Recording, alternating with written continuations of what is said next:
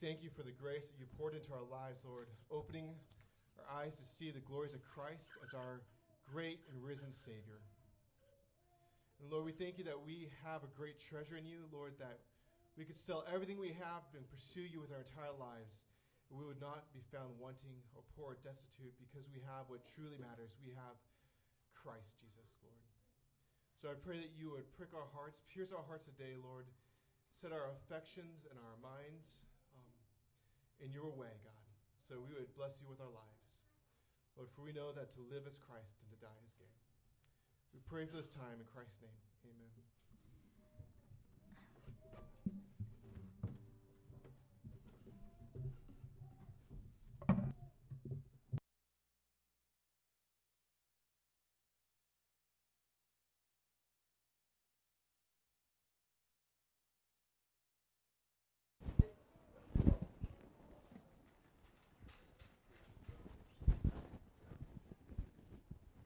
Where'd I put my cough drops?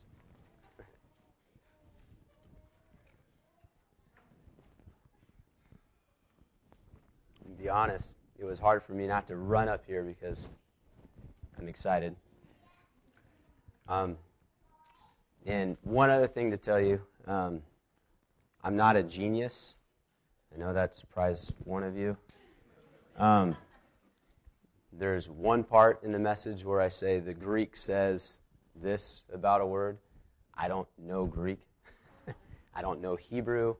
I rely on the commentaries and the studying as I put this together. So please pray with me. I want to pray again before I speak.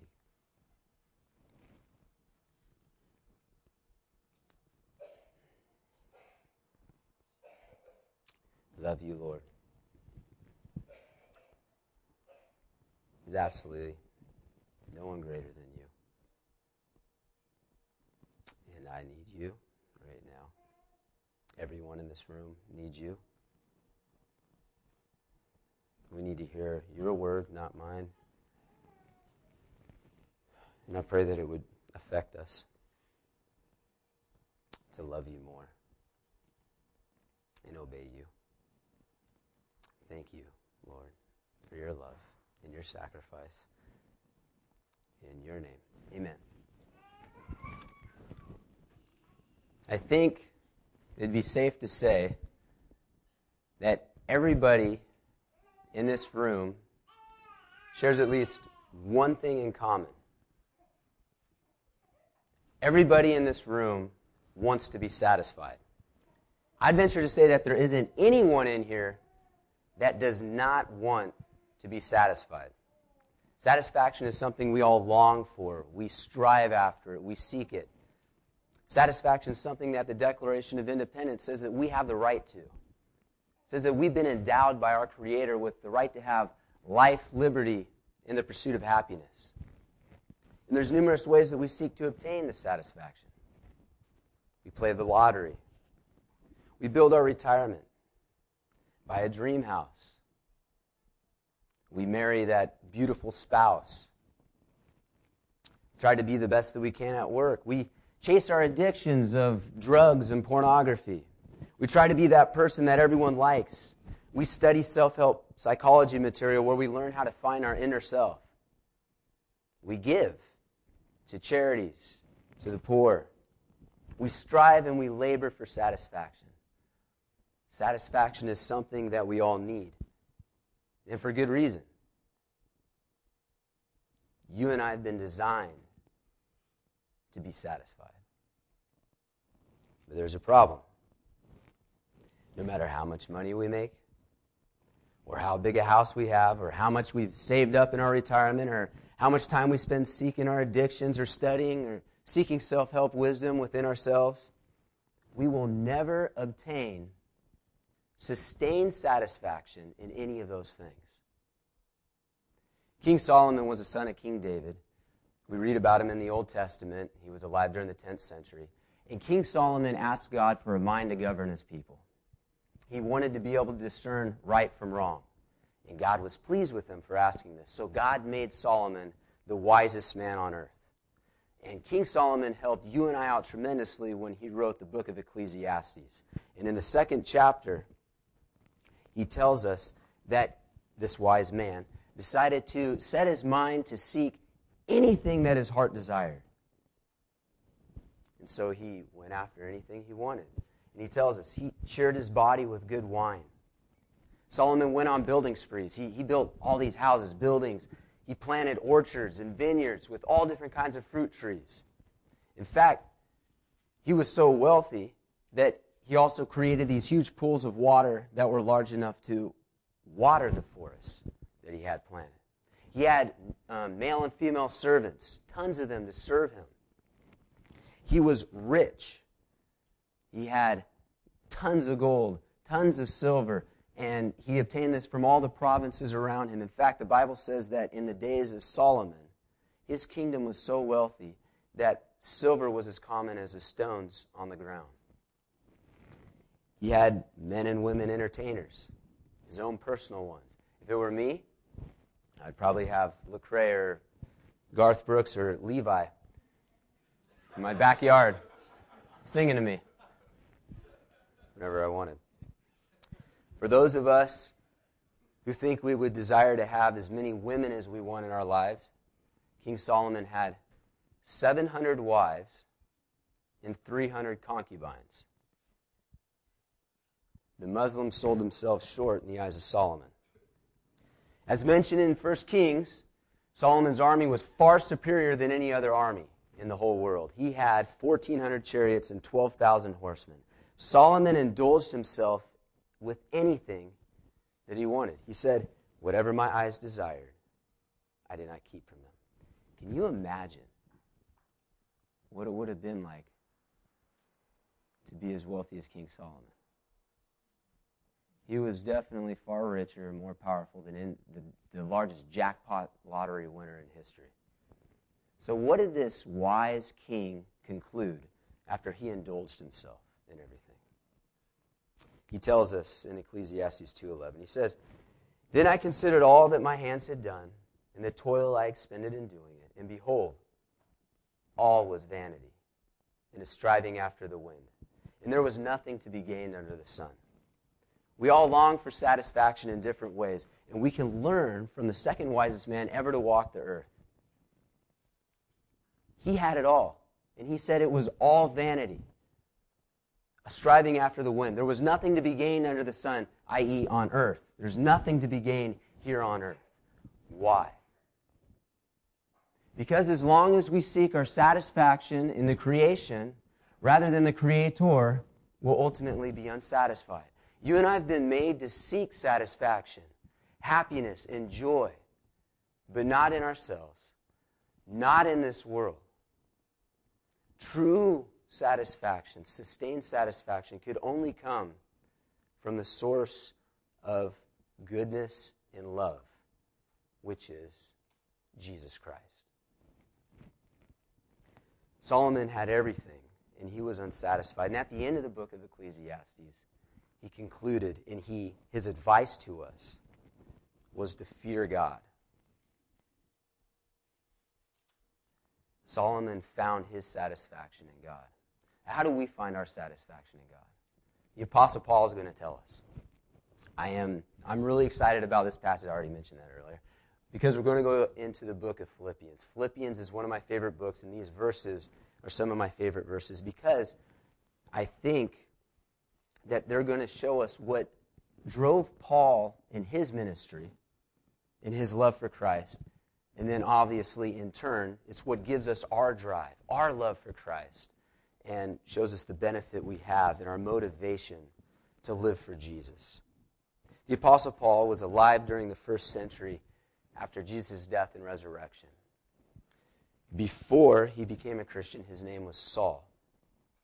And he was a Greek-speaking Jewish religious leader who grew up in Jerusalem. He was a Pharisee, someone who ascribed to strict orthodoxy and formalism of the Jewish faith. He thought that Christians were evil, so he went around persecuting them. One day, he's on the road to Damascus, and God confronts him. Says to him, "Why are you persecuting me?" God continues, I am Jesus, whom you're persecuting. Saul submitted. He became a Christian. His name was changed to Paul. Now, instead of going around persecuting Christians, he went all over the place telling people the gospel message, the name of Jesus. In fact, it says through the mid-30s, through the 50s, Paul was responsible for traveling all over Asia Minor, into Europe, and the Roman Empire. And then God used him to write at least 13 books in the New Testament. And during Paul's ministry, he experienced a tremendous amount of suffering, tribulation that he went through for preaching the name of Jesus. We read in 2 Corinthians 11, 23 through 28, that Paul said he experienced, quote, far more imprisonments, with countless beatings, and often near death. 5 times I received at the hands of the Jews 40 lashes less one. 3 times I was beaten with rods. Once I was stoned. 3 times I was shipwrecked. A night and a day I was adrift at sea, on frequent journeys, in danger from rivers, danger from robbers, danger from my own people, danger from Gentiles, danger in the city, danger in the wilderness, danger at sea, danger from false brothers, in toil and hardship, through many sleepless nights, in hunger and thirst, often without food, in cold and exposure, and apart from other things, there's the daily pressure on me of my anxiety for all the churches. Paul suffered throughout his whole ministry. And then at the end of the book of Philippians, he tells us this: I have learned, in whatever situation I am, to be content. Really? Really, Paul? How can you say that? Throughout your whole ministry, you went through all this different stuff, and you were able to be content. Paul is going to tell you and I how to obtain sustained satisfaction and joy in his letter to the church of Philippi. Paul founded the church in Philippi on his second missionary journey. 12 years after he founded this church, he was thrown in prison in Rome. So Paul is in Rome, sitting there in prison. The church in Philippi hears that Paul is in Rome, in prison, and they send, I'm going to butcher his name, Epaphroditus, a guy from their church, to give gifts to Paul and to encourage him. So Epaphroditus journeys over to Rome, tells Paul what's going on, gives him gifts. Paul's encouraged by the gifts, but then Paul's also discouraged because he hears that the church in Philippi is also being persecuted for their faith in Jesus, which he knows that, but he's also concerned because the people there are concerned for him. The church over in Philippi isn't only being persecuted themselves, but now they hear that the person that started their church is in jail. He's in prison. They don't know what's going to happen to him. So Paul sees what's going on with the people, and he responds with encouragement. He tells us in Philippians 1, 12 through 13, that his imprisonment has really happened to advance the gospel. He encouraged them by saying, don't worry, God put me here in prison. I am here and I'm appointed to be here by God so that I can tell everyone about Jesus. And he goes on to tell them, not only have I been able to tell other prisoners about Jesus, but the name of Jesus, the gospel message, has traveled throughout the whole imperial guard. He didn't wallow in his sufferings. He didn't worry about what was going on. He's telling the people, don't worry. What's most important to me is that the name of Jesus be proclaimed, and that's what's going on. That's what's important for us to see here, is that Paul's main concern is that the name of Jesus would be proclaimed. If you have your Bibles and you'd like to follow along, I'm going to read Philippians chapter 1, verses 18 through 26.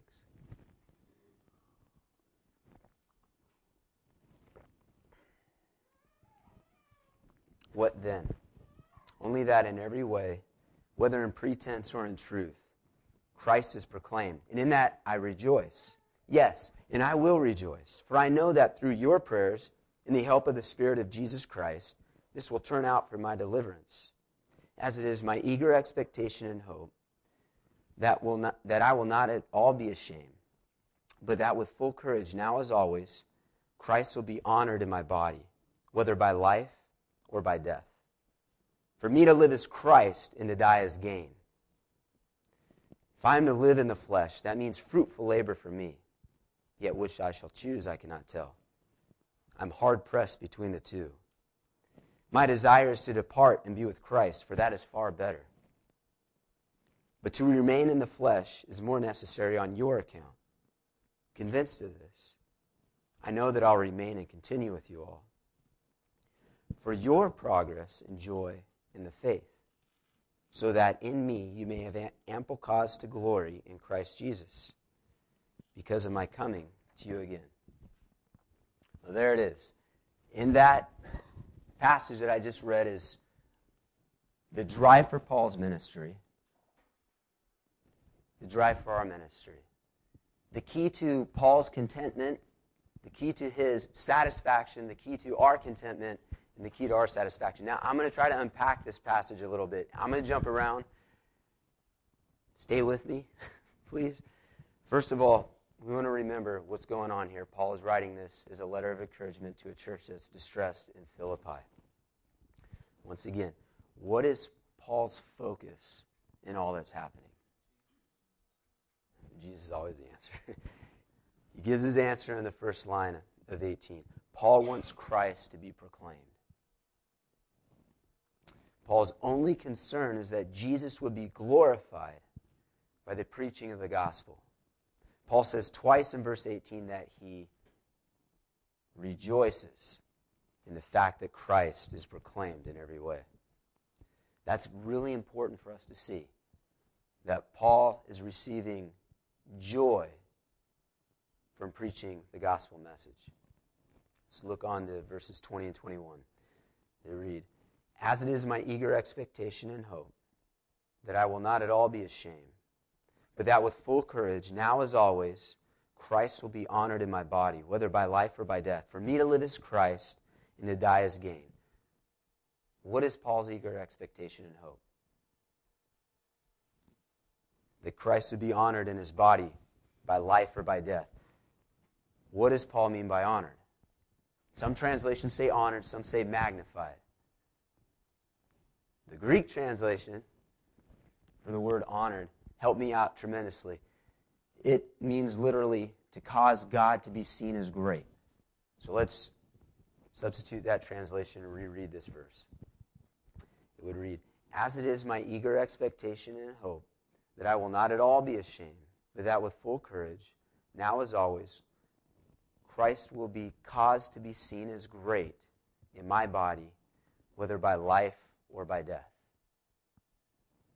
For Paul to magnify God, for Paul to honor God, was for him to live in such a way that caused God to be seen as great. For you and I to honor God or magnify God is to live in such a way that causes God to be seen as great. At the end of verse 20, Paul says, whether by life or by death. So, Paul wants Christ to be seen as great. He wants him to be honored, magnified in his life and in his death. Let's move on to verse 21. For me to live is Christ and to die is gain. Now it's important for us to see the connection between verse 20 and verse 21. We have a word life in 20, word live in 21. The word death in 20, the word die in 21. They're interchangeable. Okay? I'm just trying to create a clear picture. It's what's going on here. So we'd be correct in reading verse 21. For me, life is Christ, and death is gain. So what does Paul mean when he says to live is Christ and to die is gain? Once we understand what they mean, then we can figure out why it's good news for us. What does Paul mean when he says, for me to live is Christ? We already answered part of it. Part of the answer is to live for Christ is to live in such a way that causes Christ to be seen as great. We get the second half of what Paul's talking about if we continue reading. Paul says that if he's to continue living, it would be fruitful labor for him. What does he mean by fruitful labor? Continue reading. Paul says in verse 24 that his living would be more beneficial for the church. And then he continues to define why the church benefits from his fruitful labor in verse 25. He says, quote, "For your progress and joy in the faith." So Paul is working really hard to travel everywhere, proclaim the gospel message, to tell people about Jesus so that people would hear the message, come to faith, and then receive joy in the message. All right?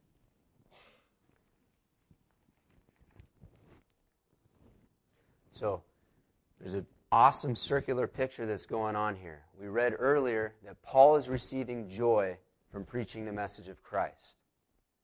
And then now we read that as he preaches the message of Christ, other people hear it, then they come to faith in Jesus, and they also receive joy. So there's a circular thing going on here. Everyone is receiving joy in the message of Jesus. Okay. So, what kind of joy is it that people are receiving? It says, joy in the faith. Right? Joy in causing God to be seen as great. Joy in glorifying God. That's where real joy comes from. Glorifying God. Real joy is a satisfaction in Jesus. It's a peace and a contentment that can only be explained in knowing our Creator, in knowing Jesus. Real joy isn't the excitement in buying a new car or a house or anything else in this world. Real joy only comes from our Creator. Now, in order to get the full picture, we need to understand what he means by the word gain in verse 21. For me to live is Christ, and to die is gain. What does he mean?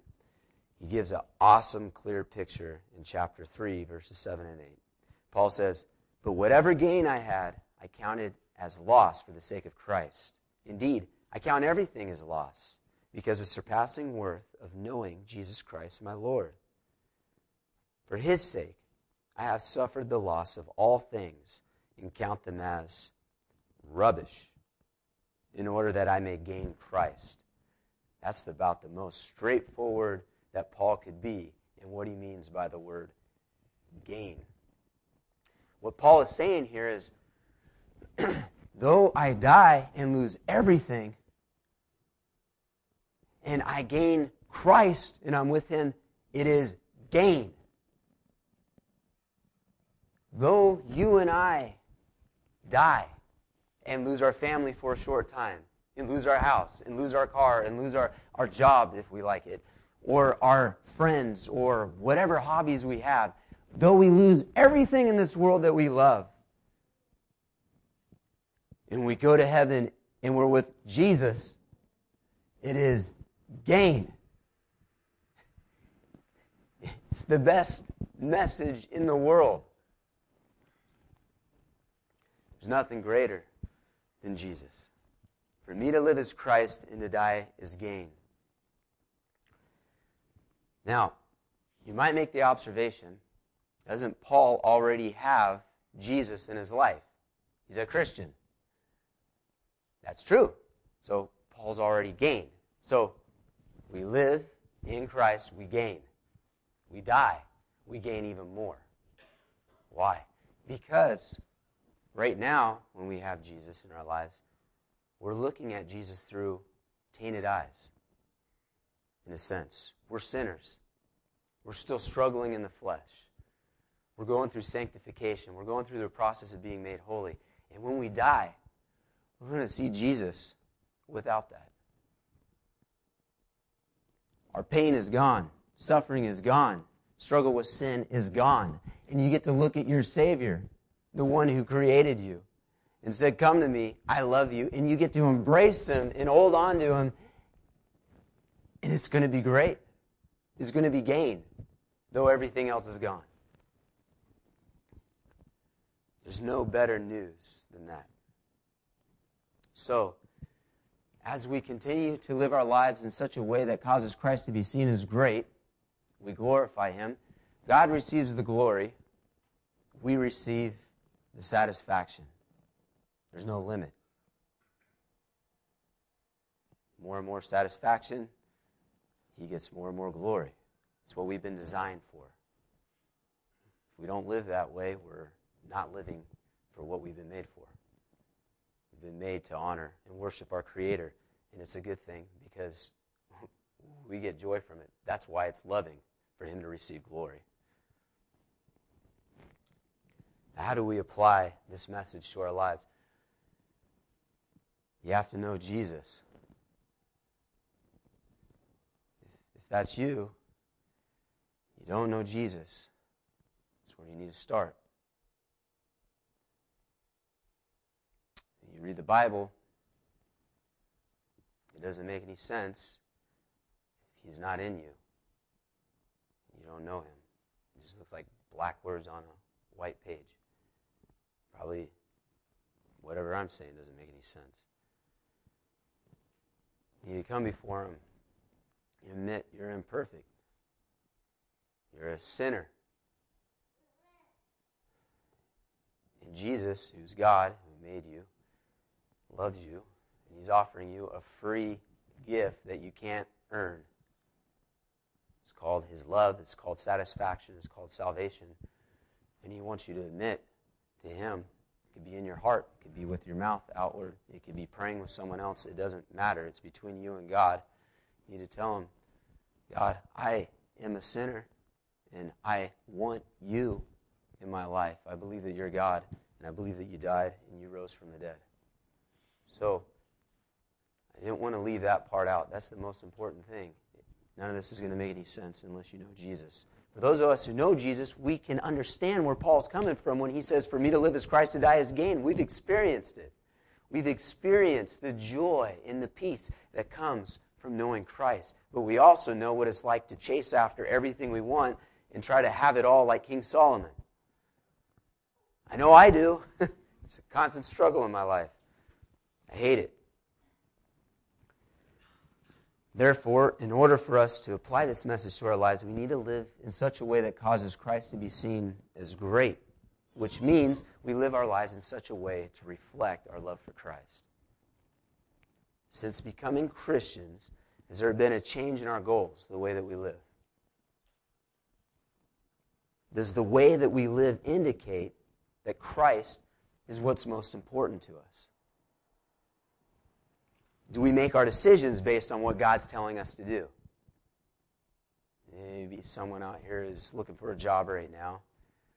Maybe you have a couple in mind. One pays more, one pays less. But for whatever reason, God seems to be leading you towards the one that pays less. Are you going to listen to God and ultimately be more satisfied because you're obeying Him and glorifying Him? How about our speech? Does the words that are coming out of our mouth reflect someone that loves Jesus? Are we slandering people? Are we constantly complaining? Are we building up our wives or our husbands? Do we have children? When we're speaking to them, do they see Jesus in us? Are our words directing their hearts and their minds to the source of the love that is coming from our mouths? Husbands, do we love our wives as Christ loved the church? Meaning we're dying to ourselves and we're serving her. Wives, are you respecting your husbands? What are we doing with our free time? Is all of our downtime spent watching TV? And we never seem to have time to spend time with God and reading Scripture, which is life, and praying. Or go visit our neighbors next door. Do you know anyone that doesn't know Jesus? We just read here. If they don't know Jesus, they're going to hell. Do you believe this message? Do you believe the Bible? Do you believe that the Word will save them? You're going to love them. Speak the truth to them so that they can come to faith. So that you can receive joy from telling them, then they can come to faith, and then they can receive joy and glorify God and go out and tell other people. Living for Christ is a definite gain, but living for ourselves is a definite loss. I would like to conclude with a video clip of Pastor John Piper speaking at the Passion Festival. This was a few years ago. Hopefully it comes up.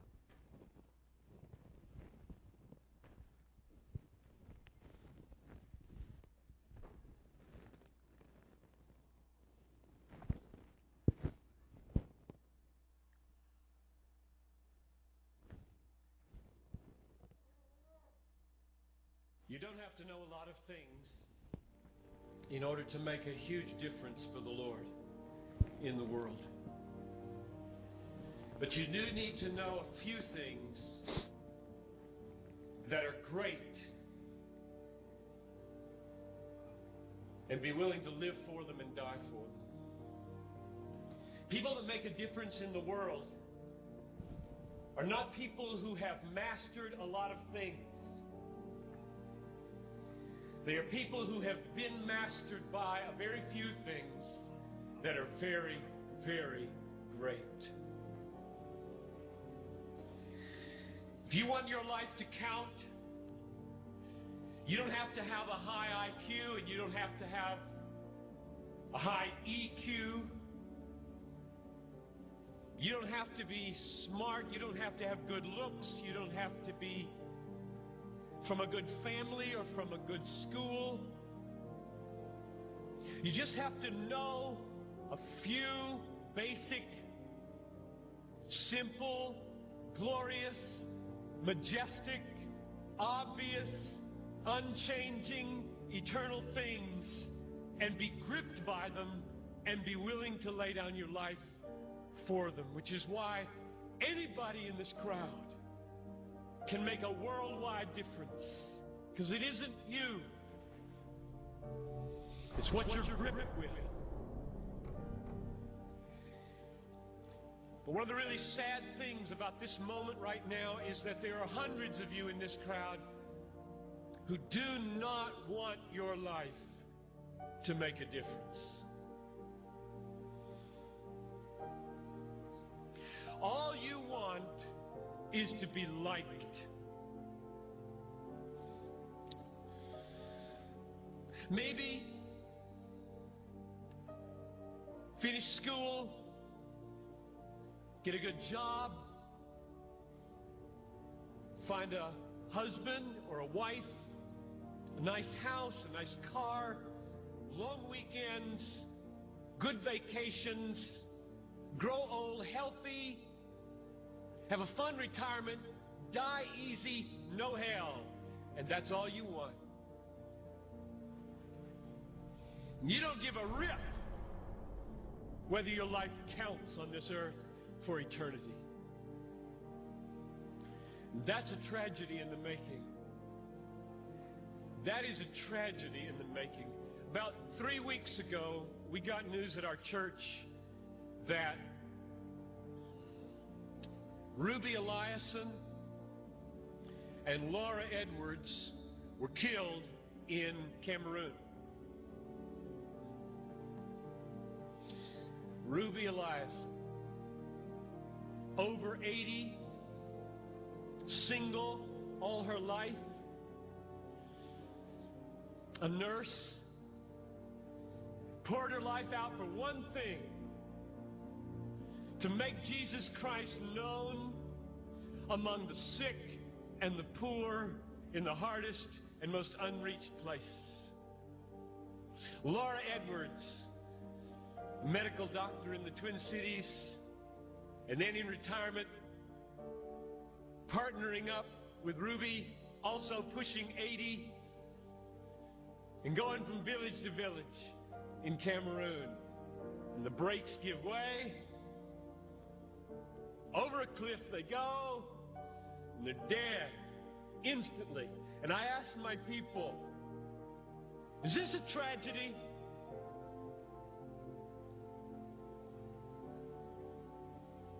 Two women in their 80s, almost. A whole life devoted to one idea: Jesus Christ magnified among the poor and the sick, in the hardest places. And 20 years after most of their American counterparts had begun to throw their lives away on trivialities in Florida and New Mexico, fly into eternity with a death in a moment. Is this a tragedy, I asked? It is not a tragedy. I'll read you what a tragedy is.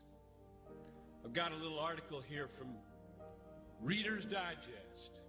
You don't read Reader's Digest, I know that.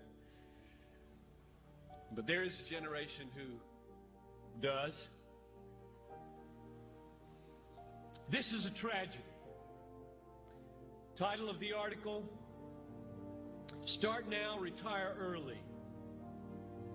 February 1998. Bob and Penny took early retirement from their jobs in the Northeast 5 years ago when he was 59 and she was 51. Now they live in Punta Gorda, Florida, where they cruise on their 30-foot trawler, play softball, and collect shells.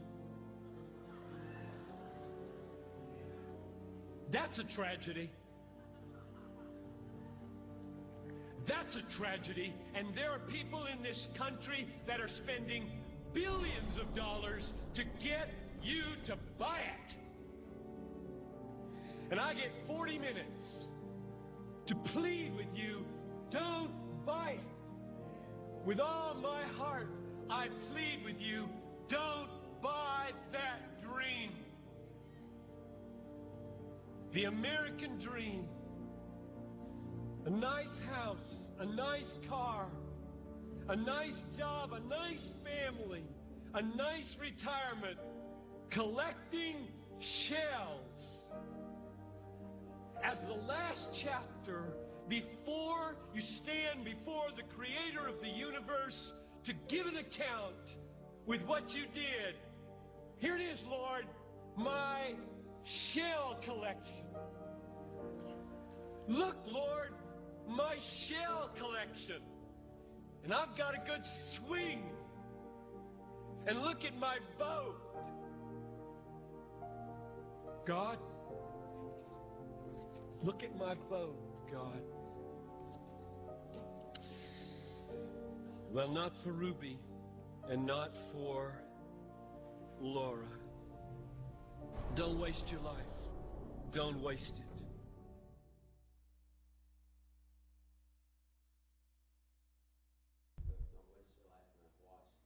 That clip a lot of times, and powerful and convicting every time I see it. It also excites me. I often chase after my shell collection, and it is horrible. This video clip we just watched isn't just a caution for us to avoid the American dream. As John Piper said, it's a pleading for us to avoid a tragedy. The tragedy that we need to avoid is a wasted life. It should be an easy sell for me this morning, right? To ask you to avoid a tragedy and to gain life in Christ. Nobody wants tragedy. Everybody wants life. So, what do we have to lose? We can lose a fulfilled life. We can miss the very purpose that we've been put here on this earth. We can chase after our shells, obtain more shells than we could have ever imagined that we would obtain, and be ultimately unsatisfied. So my plea for us this morning is not to chase after the shells. It's a plea to live for Christ. Can you imagine the impact that we would have in our community around us, in our own lives, if we actually believe this message and lived it? Before we have communion, I would just ask you to pray with me once more.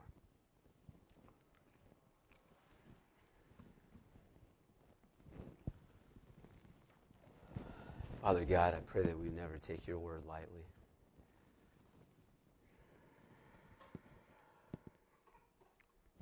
You say that you've come that we may have life and have it to the fullest. Help that word to take a root in our lives, cause the seed to grow. I pray that there would be fruit, be glorified in our lives. God, prepare our hearts right now as we come before you with communion. And please, God, if there is someone here that doesn't know you, would you bring them to a relationship with you? Thank you so much for your patience and your love and your free gift. In your name, amen.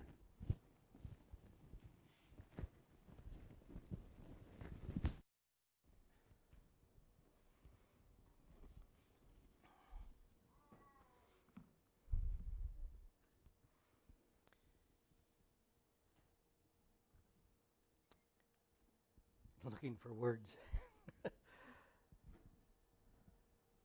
What more can I say than what Paul writes in Philippians, the 2nd chapter, starting with the 5th verse? As he speaks to those there, goes along with this. Have this mind among yourselves, which is yours in Christ Jesus, who though he was in the form of God, did not count equality with God a thing to be grasped, but emptied himself by taking the form of a servant, being born in the likeness of men, being found in human form, he humbled himself by becoming obedient to the point of death, even death on a cross. Therefore God highly exalted him and bestowed on him the name which is above every name. So the name of Jesus, every knee should bow, in heaven and on earth and under the earth. That every tongue confess that Jesus Christ is Lord, to the glory of the Father.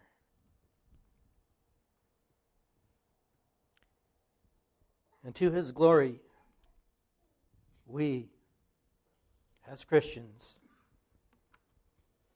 as we come to know him as Lord and Savior, follow his words, his teachings. And each Lord's Day we gather around his table, the bread that represents his body, the cup, the fruit of the vine that represents his blood, that we partake of in remembrance of him. And in so doing, we bring him honor and glory. We ourselves a little more satisfied. As the ushers come forward and the worship team and the emblems are passed, I ask that you hang on to the emblems to partake of together in unison.